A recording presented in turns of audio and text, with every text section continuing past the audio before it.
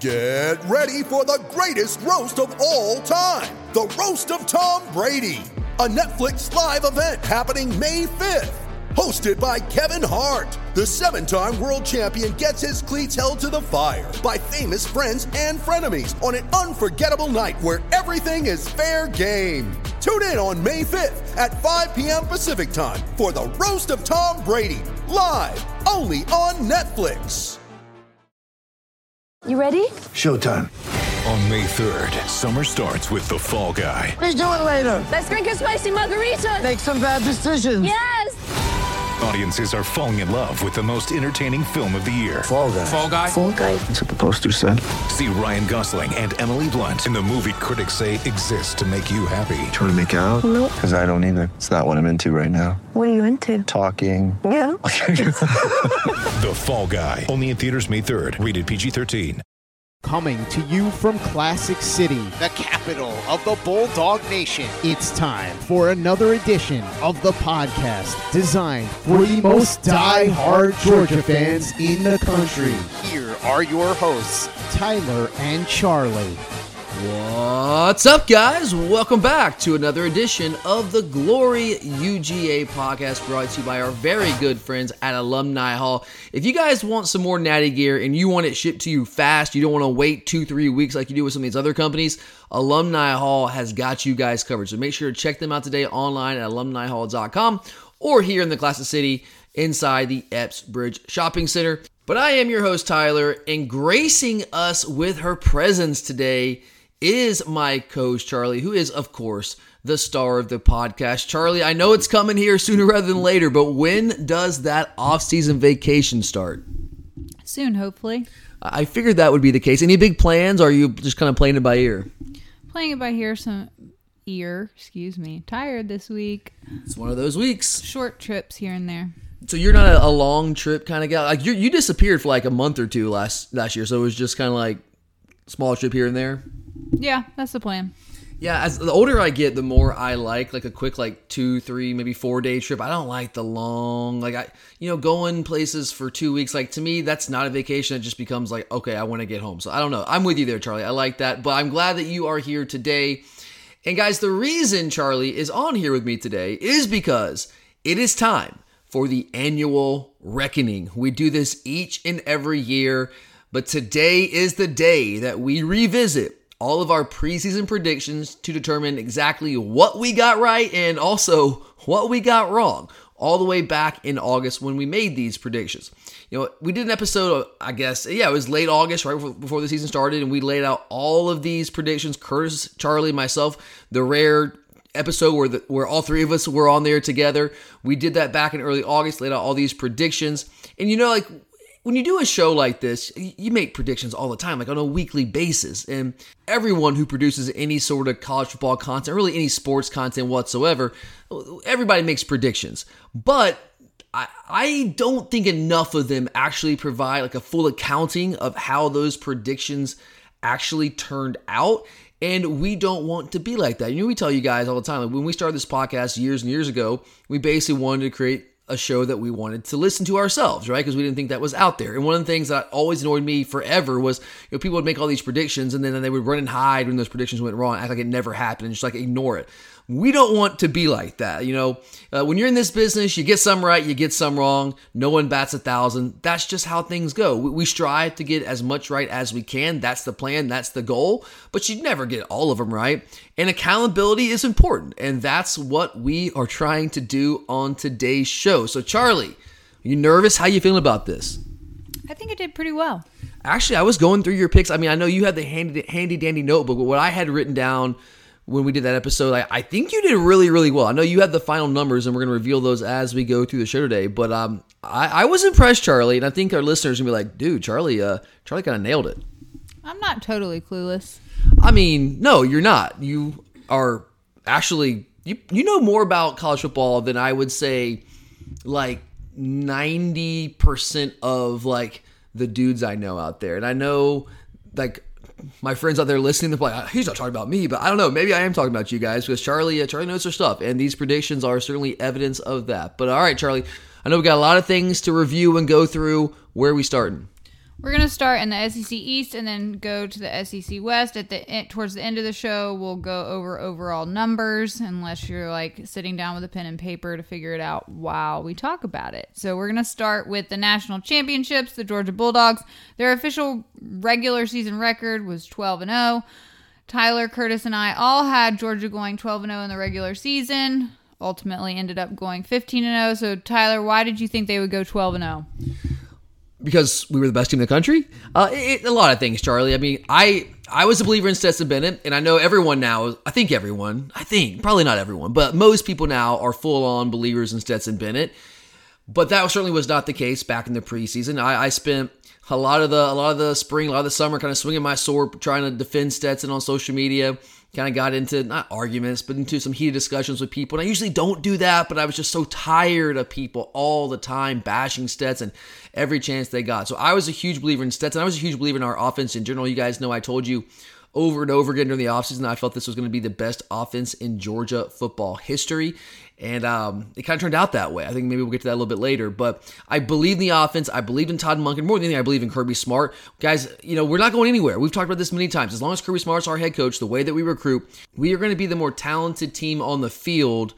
I would say 99.99999% of the time when we line up in the regular season moving forward for the foreseeable future. When that's the case, you're not going to lose a lot of games. And that, of course, we can lose a game. It's going to happen again at some point. We don't want to think about that now because we've gone 2 regular seasons without losing a game. But it'll happen again at some point. But the thing is, I don't know if I'm ever going to predict us, as long as Kirby Smart's here, to lose a game in the regular season. Because, again, I just think that we are better and more talented than basically every single team that's going to be on our regular season schedule. Maybe, if we played Alabama one year in a given year, maybe you can make that argument, but we don't play them very often in the regular season. So, we get some grief sometimes from people, some pushback that we're just homers. Oh, everybody, you all pick Georgia go 12-0. You're just a bunch of homers. You run a Georgia podcast, and that's fine. You can believe that. I can't change anyone's mind. But I just go back to it. This is exactly what I said in the preseason when we made these picks. Is I'm not saying that we can't be beaten. I'm not saying that we can't lose a game. I'm simply saying that when I look at this schedule, based on talent level, coaching, experience, all of those things, I don't see a game where I can predict that we are going to lose in the preseason. You just don't see it. And that's how I've felt for a couple of years now. I feel like that moving forward next year and into the future. So, yeah, I mean, it was just a combination of things, Charlie. I know there's a lot of people that were discounting our defense because we lost so many key players, 5 guys that got drafted in the first round of the NFL draft. But I did feel like we would take at least a slight step back, which we did. The final numbers kind of bared that out. But the offense more than compensated for that, and our defense certainly, as we said all offseason, we were going to take a step back. We're not going to fall off a cliff. We were still a top 5, top 10 defense in whatever statistical category you're really looking at from the defensive side of the ball. So with all those things, and the fact that the SEC East just wasn't quite there yet, I felt Tennessee would take a step forward, which we'll get to in a minute. But there was just no one that was going to beat us. And if we got to the SEC championship game, and even if we lost that game, if we were undefeated, I felt like we would still find our way in the college football playoff, and who knows what's going to happen from there. So Charlie, yeah, it's all a combination of all those things. Next up is Florida, who went 6-6. Tyler, you and I hit the nail on the head with that one. Curtis had them going 8-4. Of course, he's not here to defend himself. I wasn't as high on Billy Napier and his requirement of socks, and just doesn't seem like... You have not gotten off. I've heard you mention that multiple times throughout this season, Billy Napier and the socks thing. I think it's important to be prepared and have things going, but clearly there were more important things than socks this year. So there's that. So why did you predict Florida would go 6-6, which ended up being correct? I'm a lot like you, Charlie. I actually think Billy Napier is a really good football coach. I think he's done a really good job where he's gone. I don't know if he's cut out for a job like that. I just don't know. He certainly didn't seem to be this year. I think he was a little too soft early on. Kirby, we went through our bumps and bruises in year one. Back in 2016, but Kirby did what he had to do to clear that locker room and create the culture. And I don't know. I think Billy Napier was a little hesitant to do that. Finally, eventually, they got rid of Brenton Cox, which, that should have been a day one thing for him. Anyone who knows anything about Brenton Cox, that guy should have just been gone. He should have been a part of the team. I know you got to wait for him to do something, but I'm sure, his last little outburst was not the first time. And then I think he let some things like that slide too much early on in his tenure. And I don't think he established the culture he wanted to establish right away. I do think he's a good recruiter. He seems like a very good guy. All the things I've ever heard about him are along those lines. But sometimes the good guy in this business doesn't always end up being the most successful guy. So we'll see how this plays out. But I anytime you have a coach in year one in the SEC, and when you are in the division of the SEC with the defending national champion who looks poised to potentially repeat, go back to back, which obviously we did, that's going to be a really tough uphill battle. I thought Tennessee was going to be a lot better. I thought Kentucky would be able to beat Florida. I thought Florida would lose to Utah. That was one I missed. I put some money on that in the preseason, and I missed on that one. I thought Utah would go in there and handle Florida, that the physicality would be too much for Florida. I was wrong. Utah still should have won that game. They were better than Florida, but first game at night in the swamp, I kind of underestimated that. So I missed on that one, but I did think that Florida was a team that was going to struggle in year one. I also didn't believe in Anthony Richardson. I mean, if he was the guy they were hanging their hats on, I know the Florida fans were talking Heisman Trophy, and he's probably going to be drafted in the first round of the NFL draft. I mean, hey, potential is it's a real thing, and people buy into that. Whatever. Good luck if you buy into just based on potential and not production. But the production wasn't there. It just simply was not there, and to expect him with a new offense to all of a sudden be more productive in that offense, I didn't think that was a realistic expectation. So all those things combined, I felt Florida, and guys, what we do every preseason is we print off the SEC helmet schedule, and we pick every single game that is played, put a L or a W. And when I went through Florida's schedule and counted them all up, I had 6 wins and 6 losses, and that's what I went with, and that's how it turned out. They weren't all the exact same wins and losses. Again, I had them losing to Utah, but they won that game. But all in all, final prediction, I nailed it at 6-6. Okay, so now we have the Wildcats out of Kentucky. Yes, Charlie, Wildcats are from Kentucky. Sorry. Curtis was really high on them, had them going 10-2. You had them going 6-6. However, I got this one correct. They ultimately went 7-5. I was hoping they would have a better season than that. But they just had a lot of injuries and just couldn't get more than 7 wins. Yeah, Charlie, this is the one that you nailed. So you've hit all 3 of these first ones that we've gone over, right? Yes. Charlie, so I'm talking about, guys. Charlie knows her stuff. I mean, three for 3 here, nailing them on the nose. I didn't nail this one on the nose. I was within 1 game of this, and that's my goal, guys. Like, I want to be within 1 game, especially when I do like my win total bets in the preseason. I usually don't bet on a team unless I have them going over or under that that number by 2 games, or at least a game and a half. So if I'm within 1 game, I feel really, really good about that. Obviously, you want to nail it. You're not going to nail all of them, but I was within 1 game of Kentucky. I had them going 6-6. Charlie, you'd have them at 7-5. Curtis, I mean, I'm not going to bash on Curtis here because he's not here to defend himself. That's not fair. 10-2. And look, he wasn't alone in that. I mean, I think it was Chris Doring from SEC Network that predicted Kentucky would beat us in the preseason. Hell, different people had Kentucky, had Tennessee beating us. Who else? I think somebody had Florida, maybe Auburn beating us, or people had South Carolina beating us. I mean, God, all over the place, man, just craziness. But Curtis had them at 10-2. I did not see that happening. A couple of reasons. Number one, Will Levis, don't like him, didn't buy into him, and he might end up being a Josh Allen type guy that has a much better NFL career than did a college career. But from a production standpoint, I didn't see it at all in 2021. Loses your best receiver, like your really only playmaker at wide receiver. I knew Chris Rodriguez was going to be suspended probably for the first 4 games. At least he was going to be suspended for some degree of time, and he was for 4 games. And I thought defensively they were good. I just didn't think that they had like elite difference makers on defense, not enough of them. And like the way their schedule played out, I didn't love it. So I felt 6-6 was a solid pick for them. Again, it wasn't me just looking at them and saying, "Hey, 6-6." I predicted every game. In fact, let's see. I think I have my actual helmet schedule here. So I had Kentucky. I had them losing at Florida. That is a game that they won. That was the one I missed. I had them losing at Florida. They ended up winning that game.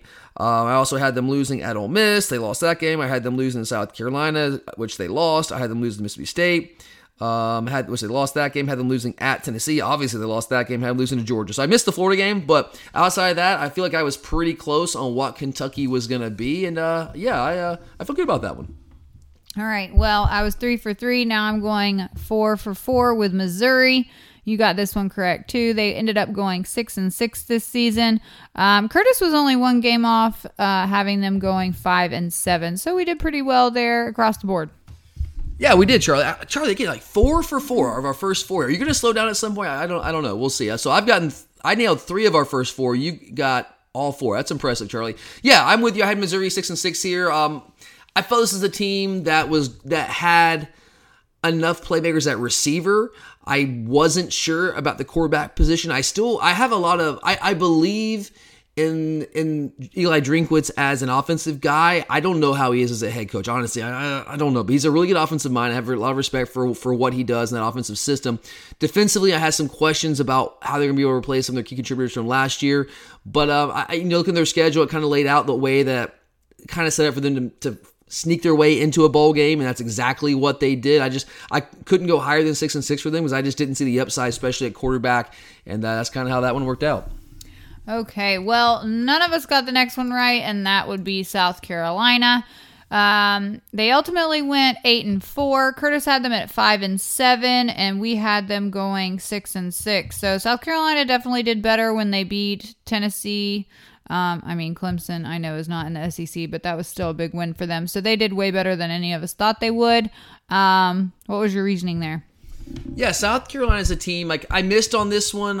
Again, I should be within one game. I wasn't within one game. I was 2 games off here. But I feel like South Carolina, they were not as good as Tennessee. I know they beat Tennessee. That was just one of those weird games. It's just like South Carolina was not as good as Georgia was, as we were back in 2019. Just one of those weird things. Sometimes things happen in college football and the best team just doesn't win. It was one of those weird nights for Tennessee in that South Carolina game. I still think Clemson was better than South Carolina. I know that sounds insane because they beat Clemson on the road in Death Valley. I understand that. I think Clemson, and I know, again, I always say this, but football's not played this way, but I just think, if you had a 7-game series, Clemson wins the 7-game series. That's just not how you play football. It's too physical of a sport. You can't do that. It's not like basketball. But hey, give Carolina credit. They won that game on that night. Clemson was kind of banged up. Obviously, GJU was playing too much in that game. If they had played Cade Klubnik, does Clemson win? Probably. But they didn't. So give the Cox credit there. But I still feel pretty good about that prediction. Those are 2 games. And I had those as losses. If I had those as wins, I would have gone 8-4 with them. But no, I think that Tennessee and Clemson, if I had to make those picks over again, I would still pick Clemson to beat them. I would still pick Tennessee to beat them. I don't believe in Spencer Rattler. That's why I was. That's really why they're down at 6-6. I didn't know where their offensive playmakers were going to be honest with you. And they really didn't have many. I guess Juice Wells was their number one guy defensively. Like, who were the game changers? Like, who were the big time players? Obviously, Cam Smith at cornerback was the only one. He's the only one outside that. I just didn't have anybody I really believed in. So 6-6. That's where I that's how I had them predicted when I went on the helmet schedule. Obviously, they won 2 games that I didn't have them winning. So good for them. But yeah, I feel like they were probably, honestly, a really more closer to a 6-6 team than 8-4 team. But hey, give them credit. They won the games. All right. Tennessee. You got this one right. They went 10-2 in the SEC. Or, excuse me, not in the SEC, but the regular season. Excuse me. Curtis and I were only 1 game off, having them at 9-3. Tennessee did really well, although they lost to us and South Carolina. So there's that. If you're a Tennessee fan, Charlie, how much do you hate life right now? I know they want to play up. Oh, man, we're so excited. We're back 10-2. It's like, you were a complete meltdown from South Carolina, away from being in the college football playoff, right? Well, but remember how excited they got when they were ranked number 1 for like 4 days? Oh, Charlie, yes, I am well aware. And that was one of the most glorious things in the history of my life, being in that stadium, watching those fans file out in absolute, utter silence. But yeah, this is a team. Look, I don't like Tennessee. You guys know that. There's a strong degree of hatred, and it has been for a while. I'm not a big fan of them, especially after this year, man. I just took it to a whole other level. But I was pretty high on Tennessee, actually really high on Tennessee. And I wasn't alone there. A lot of people, people expected Tennessee to be much better this year. I did have them going 10-2. I was a believer in Hendon Hooker in that system. Hendon Hooker, I don't think he's going to be an NFL type guy, but in that system, he showed me enough in 2021 to put a lot of stock in, especially the receivers they had at their disposal. They basically had the weapons they needed to run the offense that Josh Heupel likes to run. And most of the teams that they played on their schedule weren't good enough on defense to be able to man up with them on the outside. We were, right? And that's why I felt like we would beat them. But I did not feel enough teams on their schedule would be able to match up with them. And again, the SEC East was just, coming into the season, I didn't believe in Kentucky like people did. I didn't believe in Florida. Didn't really believe in Missouri. Didn't believe in South Carolina. Obviously didn't believe in Vandy. So who was going to beat them? So I had them losing to us. I had them losing to Alabama. And those were the losses that I had. I toyed around with LSU, but 10-2, man. And they nailed it. Hit 10-2 on the nose. Charlie, you were really close. I guess you had them losing to LSU is the only difference there. So, you and Curtis were right there as well. But, yeah, I feel good about that one. Glad I nailed Tennessee. I didn't want... This is actually a game where... This is a team that I would have been very glad to have been so wrong on. Like, they would have gone 6-6. But, it's still good to get things right. All right, and last in the SEC East is Vandy. They went 5-7, which was higher than any of us had them going. You and I had them going 4-8, and Curtis had the Commodores going 3-9. So why do you think they were so successful? Well, not so successful, but more successful this year. Yeah, not so successful, I guess, by Vanderbilt standards. The reason I had them, their over-under win total, I put money on this in the preseason. The over-under win total was 2.5. And look, it's Vandy. I'm under no illusions. I know what Vandy is as a program. I didn't expect them to make a bowl come of the year. I had them going 4-8.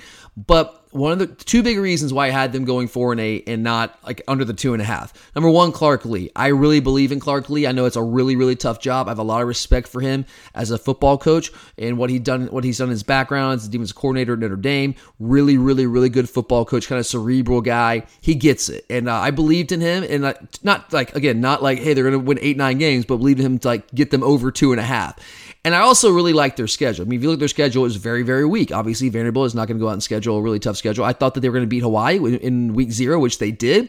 Elon, I thought that was going to be a dub. Northern Illinois, I thought that was going to be a dub. And then I also, Wake Forest was the upset special I had for them because I felt like with Sam Hartman not playing in that game, now they did not beat Wake Forest, but I thought they might. I thought with Sam Hartman not playing in that game because he was out in the first part of the season with a health scare, I think it was blood clots. I felt, hey, maybe Vandy has a chance. Vandy can be sneaky good. Got Wake Forest at home. Don't know what Wake Forest has got really behind Sam Hartman. So I took a flyer on Vandy there, and that paid off. I was within one game, but they actually didn't win that game. Who did they beat? They beat Hawaii. They beat Elon. They beat Northern Illinois. Who else did they beat, Charlie? They beat Florida. Oh, yeah, they beat Florida. And they almost beat Missouri. Didn't beat Missouri. They beat Kentucky. So, yeah, I did not have them beating Kentucky. I did not have them beating Florida. Those are two games they won late in the season that I did not see happening. But got to give the credit where credit's due. Tip of the cap to Clark Lee and company there in Nashville. There's a hell of a season, man. I can't believe they were one game away from bowl eligibility. So that's a huge year for them. So good for the Doors. All right, well, before we move into the SEC West, I'd like to remind everyone to visit alumnihall.com or go to Alumni Hall. You know, I've seen on Twitter, everybody's showing their national championship gear. They're like, oh my gosh, it finally arrived. Well, if you've shopped at Alumni Hall online, you've already gotten yours because I got mine like 3 days after the game, 2 days after the game. 2 days for me. Yeah, so check out Alumni Hall. They're always getting new merchandise, and they will keep you well dressed. Absolutely, guys. Charlie nailed it. I mean, Alumni Hall. I mean, guys, I'm in there. I feel maybe not quite once a week, but sometimes it is once a week, and there's always new stuff in there. They have, I mean, people are always incredibly nice when you're in there. They're very helpful. You've got all the gear you could want, different brands, all sorts of variety, men's, women's, kids, all sorts of stuff, and they'll get you hooked up. So make sure to check out Alumni Hall in-store inside the Epps Bridge Shopping Center or online at alumnihall.com because Alumni Hall is where the Bulldogs shop.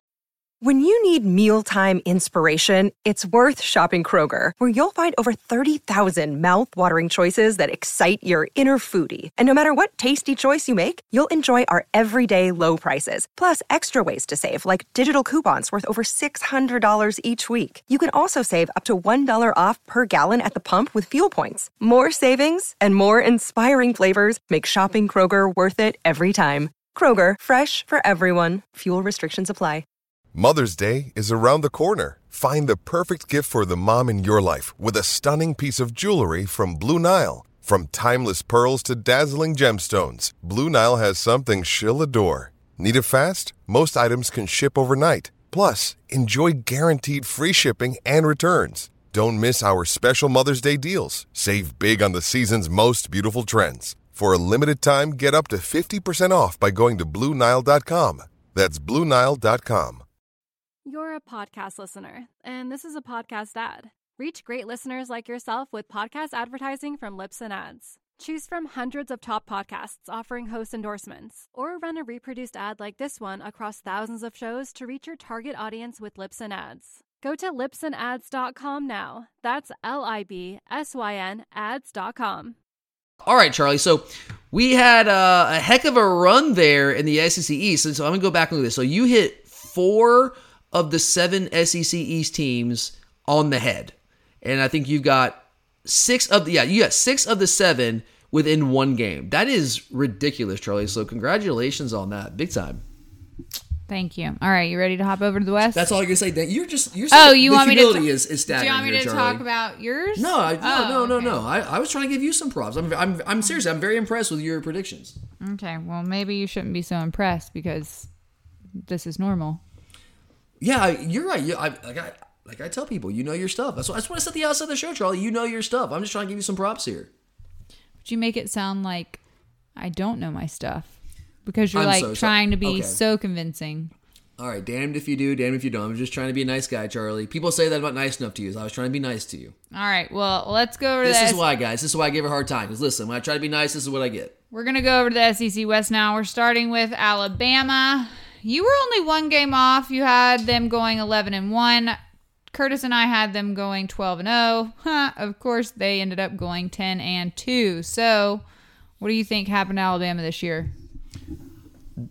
I don't know if anything happened to Alabama. They just lost two really close games. Literally last second place, what we're talking about. I think the LSU was a walk-off 2-point conversion, if I remember correctly. I did have them going 11-1. I had them losing one game. I didn't see the two losses. I had them beating Tennessee. I missed that one. But I did have them losing to LSU.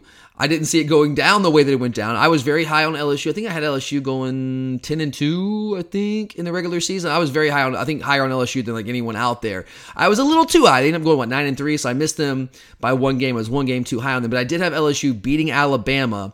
I just didn't have Bama losing to Tennessee. I mean, Alabama, like my reasoning for them losing to LSU was, number one, I felt LSU was going to be a lot better with Jaden Daniels. I thought he really raised the ceiling. I thought they had a really, really good group of receivers. I liked the talent they had on defense. And then Alabama, there were two things that concerned me about Alabama. Number one, their offensive line.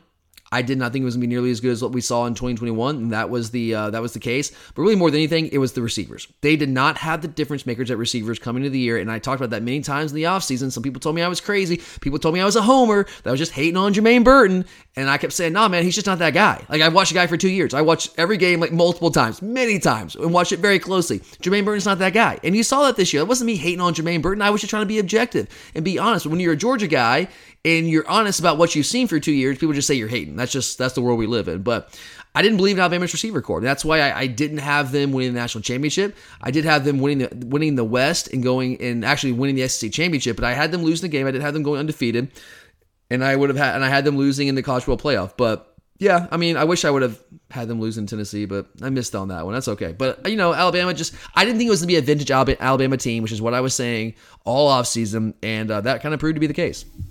All right. The next team I got right, you and Curtis got wrong. That would be LSU, who ended up going 9-3. You were only one game off. You had them going 10-2. Curtis had them going 11-1. So why do you think I got it right? There it is, guys. I don't know, Charlie. You tell me. Why did you get it right? I don't remember why I picked them to go 9-3. That was a long time ago. It was a long time ago. Let's look at what you got. You got your helmet schedule here. I didn't make detailed notes. I only have my helmet schedule. Let's see here. I had them losing to Alabama, Arkansas, and Texas A&M. Oh, the Texas A&M one. Hey, you know what? A&M sucked, but you nailed that one.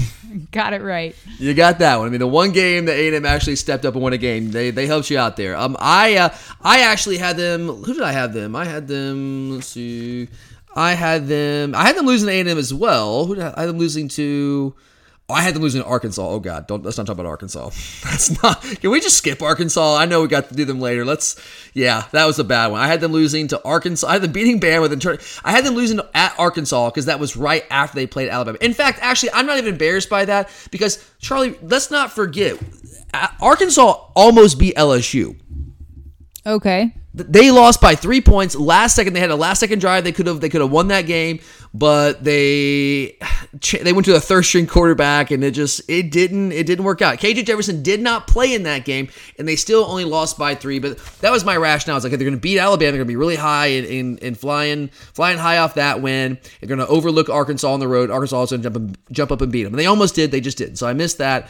I did have them losing to A&M. But yeah, look, LSU is what I was saying when I was talking about Alabama. I was high on LSU. I probably got more pushback on this one pick than I did any of them all offseason long. So when I put this out there, I got quite a few listeners that hit me up and like, dude, you're crazy. Like 10, I don't see that one. Like, I don't know about LSU going 10-2. It was that one, and people were like pushing back on me saying I was too low on Kentucky. But I felt LSU, when Jaden Daniels was announced as the starter, I watched him a lot at Arizona State, and he has some deficiencies, but he also really raised the ceiling of what that offense could be with his ability to run the ball, obviously, which you saw all year long, and also push the ball vertically down the field. Throws a great deep ball, and you saw that all year. I love their receivers. I have a lot of know it was year one for Brian Kelly, but I felt like there was a lot of talent, way more talent at LSU for Kelly to work with than for Napier to work with at Florida. And I thought defensively, man, I just thought they had so much talent. I thought they should have been so much better in 2021, but just the whole Coach O thing just kind of spiraled out of control. But they had way more talent than that. And so when I'm doing my win predictions, or like when I'm putting money on like win totals in the preseason, I look for teams like that kind of underachieved the year before. They have a lot of those players back, and I just don't think they're going to underachieve 2 years in a row. LSU was that team for me this year, so I was really high on them. In fact, I was one game too high on them. But I'm pretty proud of that pick, Charlie, because I got a lot of pushback on that when people saying I was insane. Like, what are you looking at? Because I think they're over-under win total, depending on where you were looking at in the preseason. I think it opened maybe at 6.5, and it went to 7. I got it at 7, and I won that one easily. Felt good about that, so won some money off that. So, yeah, I mean, that was a solid pick by me. I'll take that. What about you? Had a better pick, though, Charlie, going 9-3. Good for you. I did. This next team, though, no one got right. You were closest. Curtis and I were definitely not at 10-2. Texas A&M ended up going 5-7. Curtis and I had the Aggies going 10-2. You had them going 9-3. So everybody just wrong. Talk about an all-time faceplant. And not just like the number one recruiting class, but the number one recruiting class. And then you have Jimbo Fisher throwing down the gauntlet to Nick Saban, calling a press conference to just rip into him. And like, dude, he would not have done that if he did not think that his team was going to be awesome. You don't do that. Like, you don't do that unless you think that you're going to be able to back it up. And again, like, talk about an all-time faceplant. Like, unbelievable stuff. I would say it's inexplicable, but it's not. I'm actually kind of mad at myself for not seeing this coming. Now, I would never have predicted 5-7, but I'm kind of mad at myself for not going like 7-5 and 8-4. I was kind of in the middle ground there. I didn't buy into all the number one recruiting class hype because, you know, they're all freshmen and they're not all going to be impact players right away. But I also felt there's too much talent for them to go under 9-3. And really, guys, they had no business being 5-7. We all know that with the talent they have on that team. The reason I was not as high as, you know, some people have them like in the top 10, top 5 potentially, I didn't like their quarterback situation. And I didn't know who was going to win it. I know that I didn't like Max Johnson. Like, he's fine. He's a game manager type guy. You know, it's crazy to me how people spent the entire offseason killing Stetson Bennett, but like, people were like lifting up Max Johnson. I'm like, have you actually watched college football? Have you watched these two guys play? You actually think Max Johnson is better than Stetson Bennett? You're freaking crazy. And a lot of people did. I did not. I felt like if he was going to be the guy, that's not a team that's going to win the West. That's not a team that's going to contend for college football playoff berth or national championship, nothing like that. Obviously, it was Haynes King to start. I didn't know much about Haynes King because he got hurt, week 2 last year against Colorado. And so I hadn't seen much of him, but I just wasn't buying into it. You had the other contenders, a freshman, a true freshman. Like, true freshmen in the SEC typically don't fare overly well at the quarterback position. So that's why I kind of hit the middle ground there for them. I wish I would have gone a little bit lower, but I just didn't see them completely bottoming out like that. But yeah, 9-3 is where I had them. All right. Well, Curtis gets his second, I guess, correct pick. Is that his correct pick? His second correct Second pick. nail on the head. Yep, of the season. That comes with Auburn going 5-7. I also had Auburn going 5-7. However, you were only one game off with them going 4-8, so that's pretty good. You know, they got rid of Brian Harsin. Now they have Hugh Freeze. What an adventure that's going to be. Way to go, Tigers, War Eagles, whatever they are. Plainsmen, Charlie. Yeah, like Auburn, I mean, obviously I wasn't high on them. I had them going 4-8. Who did they end up beating that I didn't have them beating? Let me look at this here. I had Auburn losing to, I had them losing to Penn State, had them losing to LSU. They lost both those games. Had them losing to Georgia, had them losing to Ole Miss. They lost all of those games. Had them losing to Arkansas. They lost that game. Had them losing to Mississippi State. Lost that game. What game did they not lose that I had? What? I'm confused here, Charlie. They lost to Penn State, right? Yes. They lost to LSU. Yes. Lost to Georgia. Yes. They lost at Ole Miss, correct? Yes, they lost at Ole Miss. Then, oh, no, they lost to Arkansas. Okay, got it. They beat A&M. I had them losing to A&M. So that was the one I got wrong. I had them losing to A&M at home. They found a way to step up and win one. Win one, though, there for old Brian Harsin. So, yeah, I was slightly low on them. Charlie, give you credit there. You and Curtis both nailed that one. Is that right? Yes. Oh, well, good for you guys. Yeah, I was not a believer. I mean, hey, again, within one game, I'm not too upset about that one. Pretty close there. Okay, well, you had Arkansas's win total. You bet on them this year, last year. Do we really have to do this, Charlie? I mean, we do. I guess that's the point of the show, to hold myself accountable, and this is the biggest one. You had the Razorbacks going 8-4. Curtis had them going 9-3. I had them going 7-5. Ultimately, they ended up going 6-6. So I was closest, only one game off. Point for me. So what happened there? Let me just start this off by saying this. Go to hell, Arkansas. I freaking hate you. I hate Arkansas. I didn't hate Arkansas before. I now hate Arkansas. They blew so many freaking games for me. I needed them to win one more game. I had them over 6.5. I had the two biggest win total bets I ever placed in my life in the preseason was Arkansas over 6.5, TCU over 6.5. Nailed TCU. Feel great about that one. Arkansas, what a failure. What a colossal failure. It's on me. It's on me. I put my faith in the wrong places. I thought old Sam would get it done, Charlie. Charlie, you love old Sam. How do you feel about Sam now? I mean, I still like him. Hate him. Sam, sorry, buddy. Used to love you, man. Not anymore. You did me wrong. No. I mean, guys, they lost 4 games by a combined 9 points. 4 games by a combined 9 points. And it was, most of it was injury related. I'm not going to try to make too many excuses here, but it was, week 1 against Cincinnati. They had 2 starters in the defensive backfield go down for the season. And one of them was hurt for most of the year, then he quit. And so he basically was out for the season. And their best player, Jaden Catalon, best player on the defense, well, second best player, Drew Sanders was the best player, but certainly the best player in the secondary, was out for the year about halfway through that first game in Cincinnati. They found a way to win that game, but they were just so bad on defense the rest of the year. And they shouldn't have been that bad. I know they had so many. Their pass defense was terrible. They led the SEC in sacks for most of the year. Drew Sanders was awesome. Bumper Pool was good for them. Front 7 was solid. They just couldn't defend anybody in the back end. It was just laughable. And those injuries in week 1 killed them. KJ Jefferson got knocked out for a couple of games in the middle of the season. And that killed them. They would. I swear to God, they would have beaten LSU at home if KJ Jefferson would have played, but he didn't, and they lost that game. Oh, and then there's the Arkansas game, or no, there's the Texas A&M game, I should say, the Arkansas Texas A&M game. Dear God, Charlie, I can't even relive that game. I'm so mad about that. So if you guys watch that game, that's the one play in Jerry's World. They have the neutral site thing going on with A&M, and there was a play in the first half where from about the 5-yard line, KJ Jefferson decides to go all Superman and literally leap from behind line of scrimmage from like the 5 freaking yard line trying to score. What happens? Oh, predictably, the ball gets knocked out of his hands. I don't know if there's a stupider player in college football than KJ Jefferson. The guy is, he's fit to run that offense, big, physical, tough guy, really tough guy. Gotta give him props there. He makes so many bonehead decisions, none more boneheaded than that. And that cost me, guys, because they would have won that game if they even get a field goal there. And then what happened at the end of the game? They still had a chance to win. The last second field goal goes off the top of the upright. And at the time, I was just sitting there staring at it, speechless. I didn't know it was going to cost me all that money, but it did. It ultimately ended up costing me that money. You lose to Liberty at home. Dear God. Lose Missouri at the end of the season. Just unacceptable stuff. But again, 4 games by 9 points. A total of 9 points, 4 losses. So, I mean, Charlie, it's just one of those things. When you gamble, sometimes things like that happen. I got it wrong. It is what it is. I still can't get over that one. They screwed me so many ways. They had so many chances. I needed one more win. Like one of those 4 games that they screwed away, I needed one of them. Just one. And I couldn't get one. They couldn't give me one. So Sam, you're dead to me, man. Dead to me.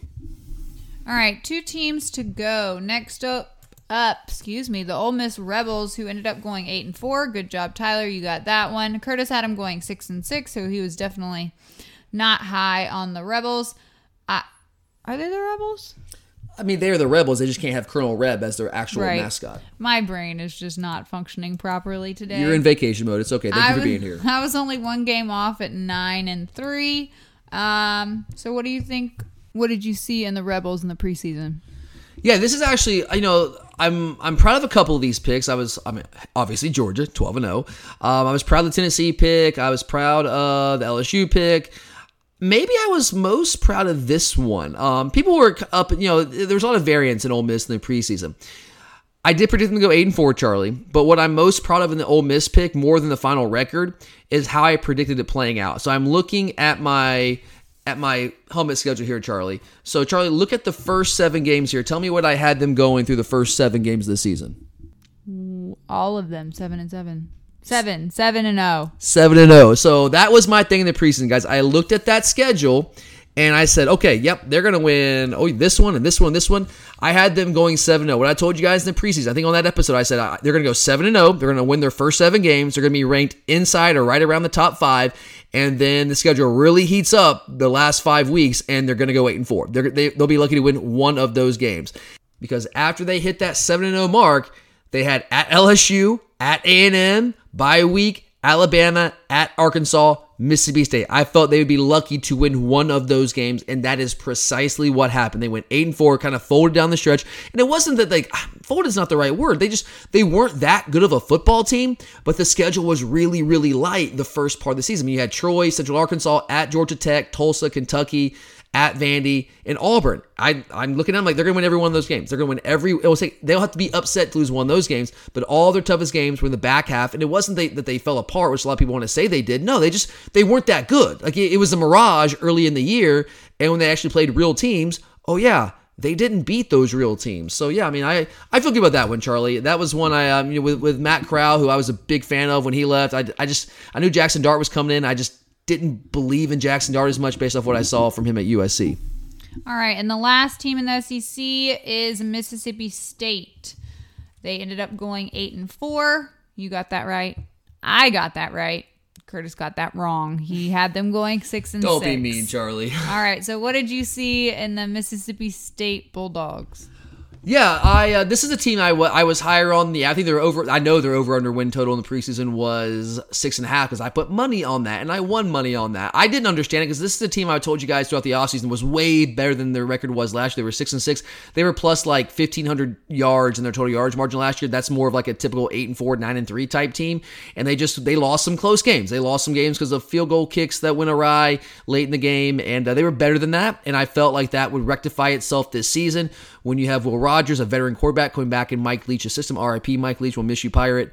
I felt this, and I love the receiving core that they had. I thought this would be the best offense they had under Mike Leach. I really liked Zach Arnett defensively. I thought Tyrus Wheat's a really, really good pass rusher. I thought they had some really good players back there on that defense side of the ball, and I liked the way their schedule laid out. And I thought 8-4 when I went through all the picks was a really solid pick for them. I mean, I know obviously you have Alabama, you have Georgia. You're not going to win either one of those games.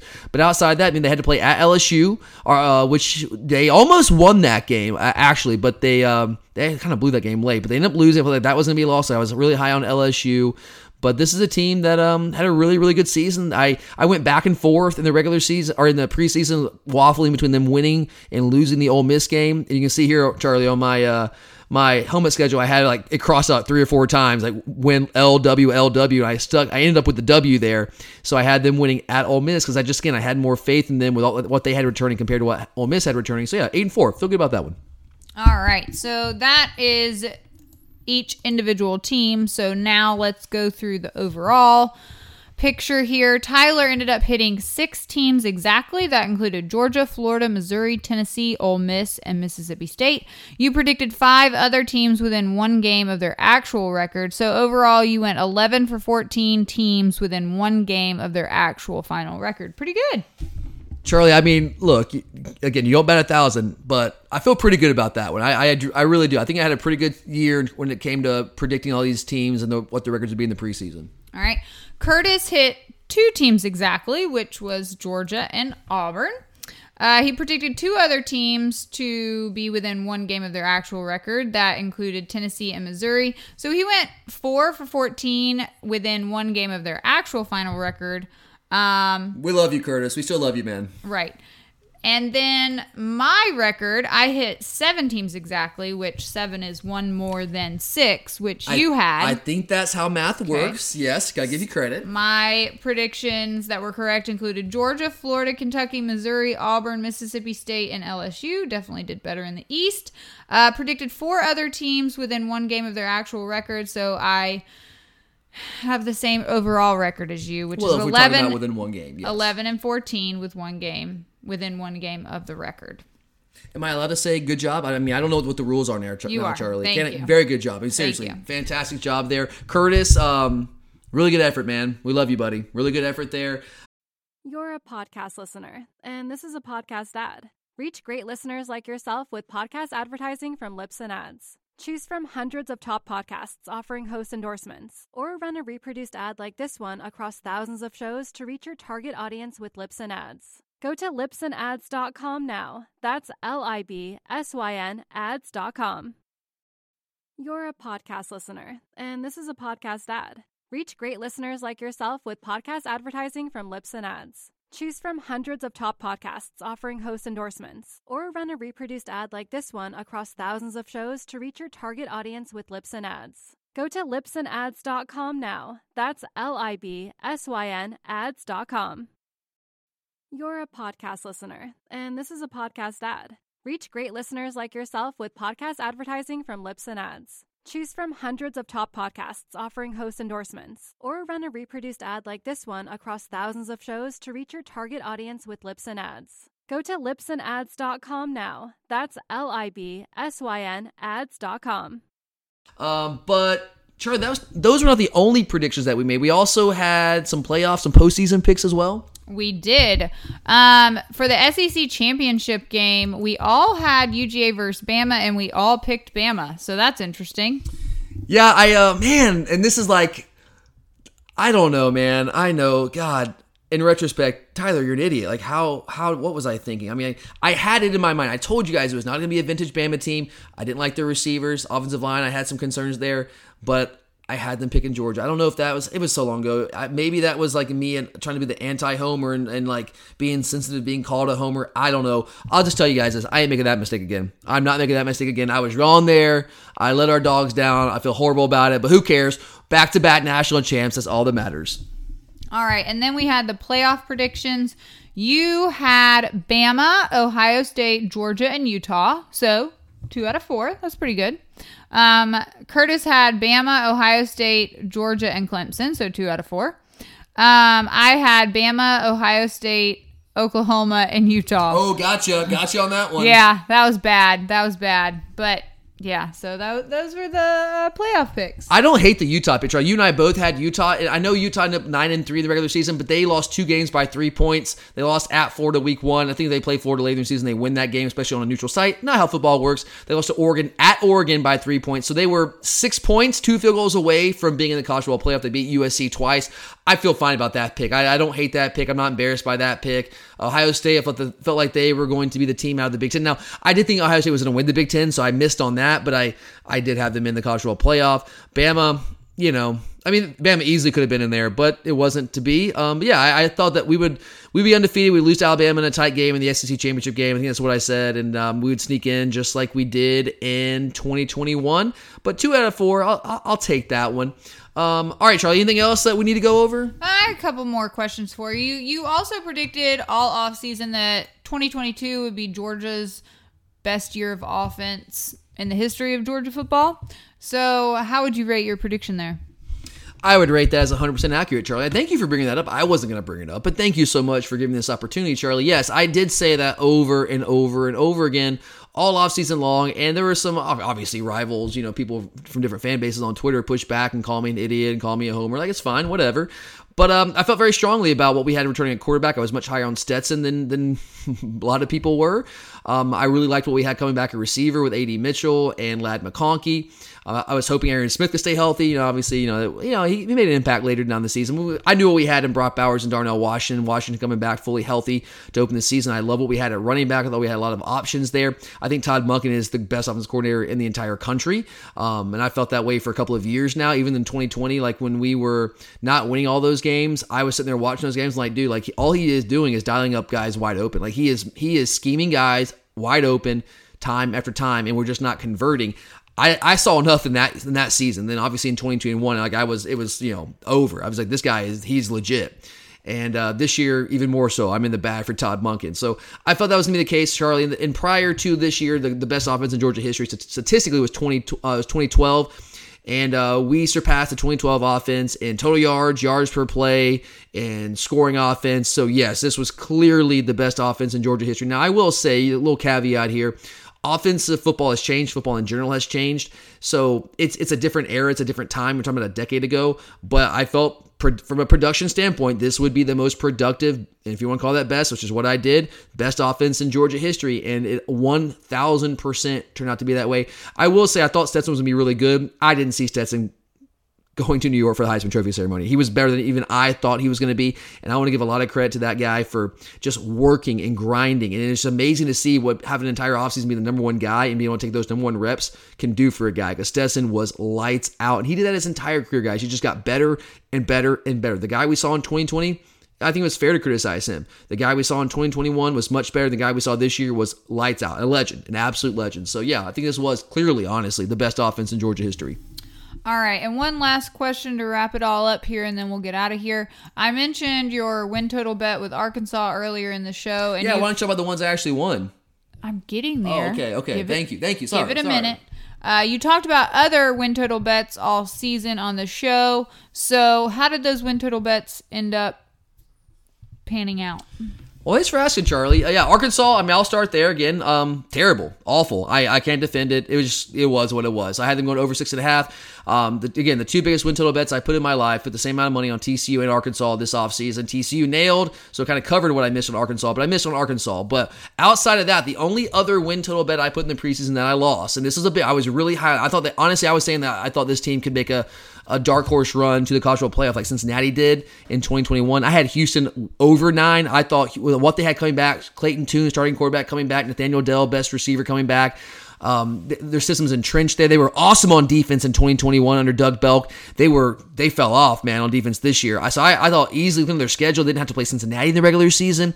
I thought easily over 9. I was wrong. They were just a freaking mess, man. That was one of the worst coaching jobs I've seen in a long time. Like, the talent they had, the experience, the returning stars they had on that team, for them to be as bad as they were, I think being 7-5, I think was their final record. Or maybe it was 8-4, but there was no excuse for that. They should have been in the AAC title game, and they weren't. And that's just terrible. So underachieved this year. But I missed on that one. So Arkansas and Houston, two teams I was really high on, and I missed on both those teams. But outside of that, I won all my other win total bets. So I hit on TCU over 6.5. Also had TCU to win the Big 12, and my God, I still have nightmares of how they lost that game to Kansas State. That was a tough one to swallow. Took a flyer on them to win the Big 12, and man, almost hit that one, but just barely missed that. Still proud of that pick. I had LSU over 7. Again, told you guys I was really, really high on LSU. I got a lot of value on that one. Tennessee, I thought it was comical that Tennessee was only over 7.5. Like, that was crazy to me, so I jumped all over that one. I was not high on Oklahoma State. I'm not a Spencer Sanders believer. They lost a ton on they were really, really good on defense. That was really what drove that team in 2021 to the Big 12 championship game. So really an eyelash away from the college football playoff. They lost their defensive coordinator and Jim Knowles, lost a bunch of studs off that defense. There was no way they were going to be that good on defense. The offense, I didn't believe in Spencer Sanders to be able to carry that team, and clearly that was the case. They had some injuries there, but I had Oklahoma State under 9, easy money. Vandy, I mentioned them earlier. I believed in Vandy over 2.5. 2.5, I didn't think they were going to be good, but 2.5, looking at their non-conference, I thought Hawaii was going to be garbage, which they were, Elon. And so they were going to win both those games. It's a matter of, can you win one of two? Can you beat Wake Forest or Northern Illinois? And you know what? They beat Northern Illinois. Let's go. I remember watching that at the bar in South Carolina, in Columbia, after our game. And they were down early in that game. They came back and won, and I hit that win total bet there in week 4, and that was a beautiful day, man. Very happy about that one. Had Utah over 8.5. They almost hurt me on that one. I had them going, I think I had them in the playoff. I had them 11-1, so I thought they would go way over. They barely went over, but they went over. Had them over 8.5. And Michigan State was the other team that I was like. They were a team that I felt really, really overachieved in 2021. I did not think they were that good, and they were not going to be able to replicate that, because you look at their yardage margin last year. Like, their total yardage margin was less than Mississippi State. Somehow they went 10-2. Mississippi State went 6-6. That rectifies itself the next year. It's why I went over on Mississippi State. And I also had Mississippi State over 6.5. And then I had Michigan State under 7.5. They just were not going to be able to replicate that, especially without Kenneth Walker. So let's add all that up. 1, 2, 3, 4, 5, 6, 7, 8. I went 8-2. I had 10 preseason win total bets, went 8-2. Lost a big one in Arkansas. That one hurt. But I more than made up for that with the other one. So all in all, a really, really good preseason for me. Hopefully we can replicate that again this year. Knock on wood. I don't know. That was a good run for me with those win total bets. We'll see how it plays out this year. But whenever I'm already kind of starting, guys, when you get into February, I start kind of like looking at all these teams, starting to watch some film, especially it really kicks into high gear after college basketball is over. But I'll start looking at schedules because right now, like the Big 12 schedule's not out, the ACC schedule's not out, so I can't do it full force, but I can kind of look at some of the SEC stuff. And I'll start over the next couple of months, like, okay, you're going to win this game, you're going to win that game. And when we get to like May and all these numbers start coming out, I'll tell you guys. I'll tell you who I've got and how I'm feeling about it, and hopefully we can win some money together. But all right, Charlie, anything else, or does that wrap things up today? That's the show for today. All right, Charlie. So thank you for being here, Charlie. I don't know when we're going to see you again. Hopefully sometime within the next couple of weeks, we'll get you in here. Eventually. So Charlie will be back, guys. We're going to let her take a little bit of a break. She's worked really hard this offseason. And, hey, man, with picks like that, the predictions like that, she's earned some time off. But I'm not going anywhere. Hopefully Curtis will be back with me next week, guys. I mean, I told you guys earlier in the week, first-time homeowner just bought a new home, and they're having some issues already. So he's been dealing with that all week, but hopefully that'll settle down, and we'll be able to get him back on next week. But thank you for being here, guys. It's been a fantastic season. We're not completely necessarily done looking back at 2022. If that's what you want us to do, with some questions, we'll do that. But we're going to try to kind of be forward-facing from here on out and start looking ahead to the 2023 college football season, because college football is a beautiful thing, guys, and we are going for that three-peat, and we're going to have you guys covered all off season long. So thank you for being here today. Thank you for being with us all season long, guys. It's been an absolute blast, and I can't wait to keep this thing going all the way through 2023 and beyond. But before we go, there is the ITA indoor kickoff for tennis. National Indoor Tournament. Which won't be indoors because our indoor facility is being torn down and rebuilt to add 2 more courts. So this weekend, come out, watch the girls tomorrow the women at 2:30. And if you come out to the women's match on Saturday, guys, between the doubles and singles matches, they're going to have the national championship trophy out there on the court, and you can come and get your photo op with it. So not a bad deal. And it's free, by the way. I want to see them do that in their 10-minute break. Yeah, I don't know how it's going to happen. It's going to be a line. There's like a 5-minute break, 10-minute break. It's not much. Yeah. So if they win on Friday, the women will play at 2:30 on Saturday. If they lose, which they won't on Friday, they would play at 11 on Saturday or 11:30. The men will play on Sunday and Monday. Come out, check it out. But also, our boy, the Australian Open. We have former UGA dog Jan Zielinski from Poland. No, I didn't. I'm so excited for him. He has made it with his doubles partner to the Grand Slam. Finals. So it's his first final. Very exciting. He's an excellent, excellent doubles player.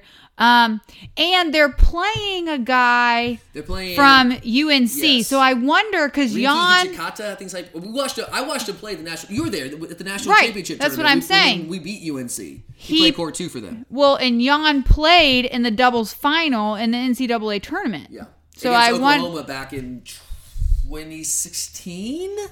A long time ago. I think it was 2017. It was the last time that we hosted. I think that was 2016. I could be totally... No, maybe... I don't know when it was. I don't know. Check it out. No, it was not 2016. I don't know. But he played in the finals and lost. But he's awesome. The past 2 matches he's played, he's served for the match point. So that's pretty exciting stuff. Yeah, and I want to say this about Jan, because I know a lot of you probably don't watch professional tennis all that much, and it's hard to find doubles on there. But if you get a chance, watch the doubles final. Jan Zielinski, just an awesome guy. Like, the cool thing about college tennis is, like, it's very intimate. You're there and you can see these guys interact with their teammates. And, like, Jan, like, there were some players on, when he was here that were not, I don't you just didn't get the best vibes from them. I guess we can say that. Jan was he was a leader. Like, he was a Georgia Bulldog. He loved representing the G. In fact, if you look at his Twitter profile now, it's still him playing at Georgia. Like, this guy bleeds the red and black. He stayed here all 4 years, was a leader on this team, never complained. I was always just a grinder, and man, just one of my favorite Georgia Bulldog tennis players of all time. Like, I've always loved Jan, always respected him, and to see him have this kind of success, I never predicted it. Like, I didn't think he would have this kind of pro career. I thought he would have a nice, solid career,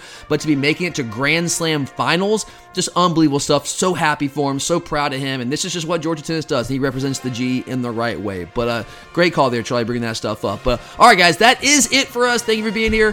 For Charlie, I'm Tyler, and as always, go Dogs!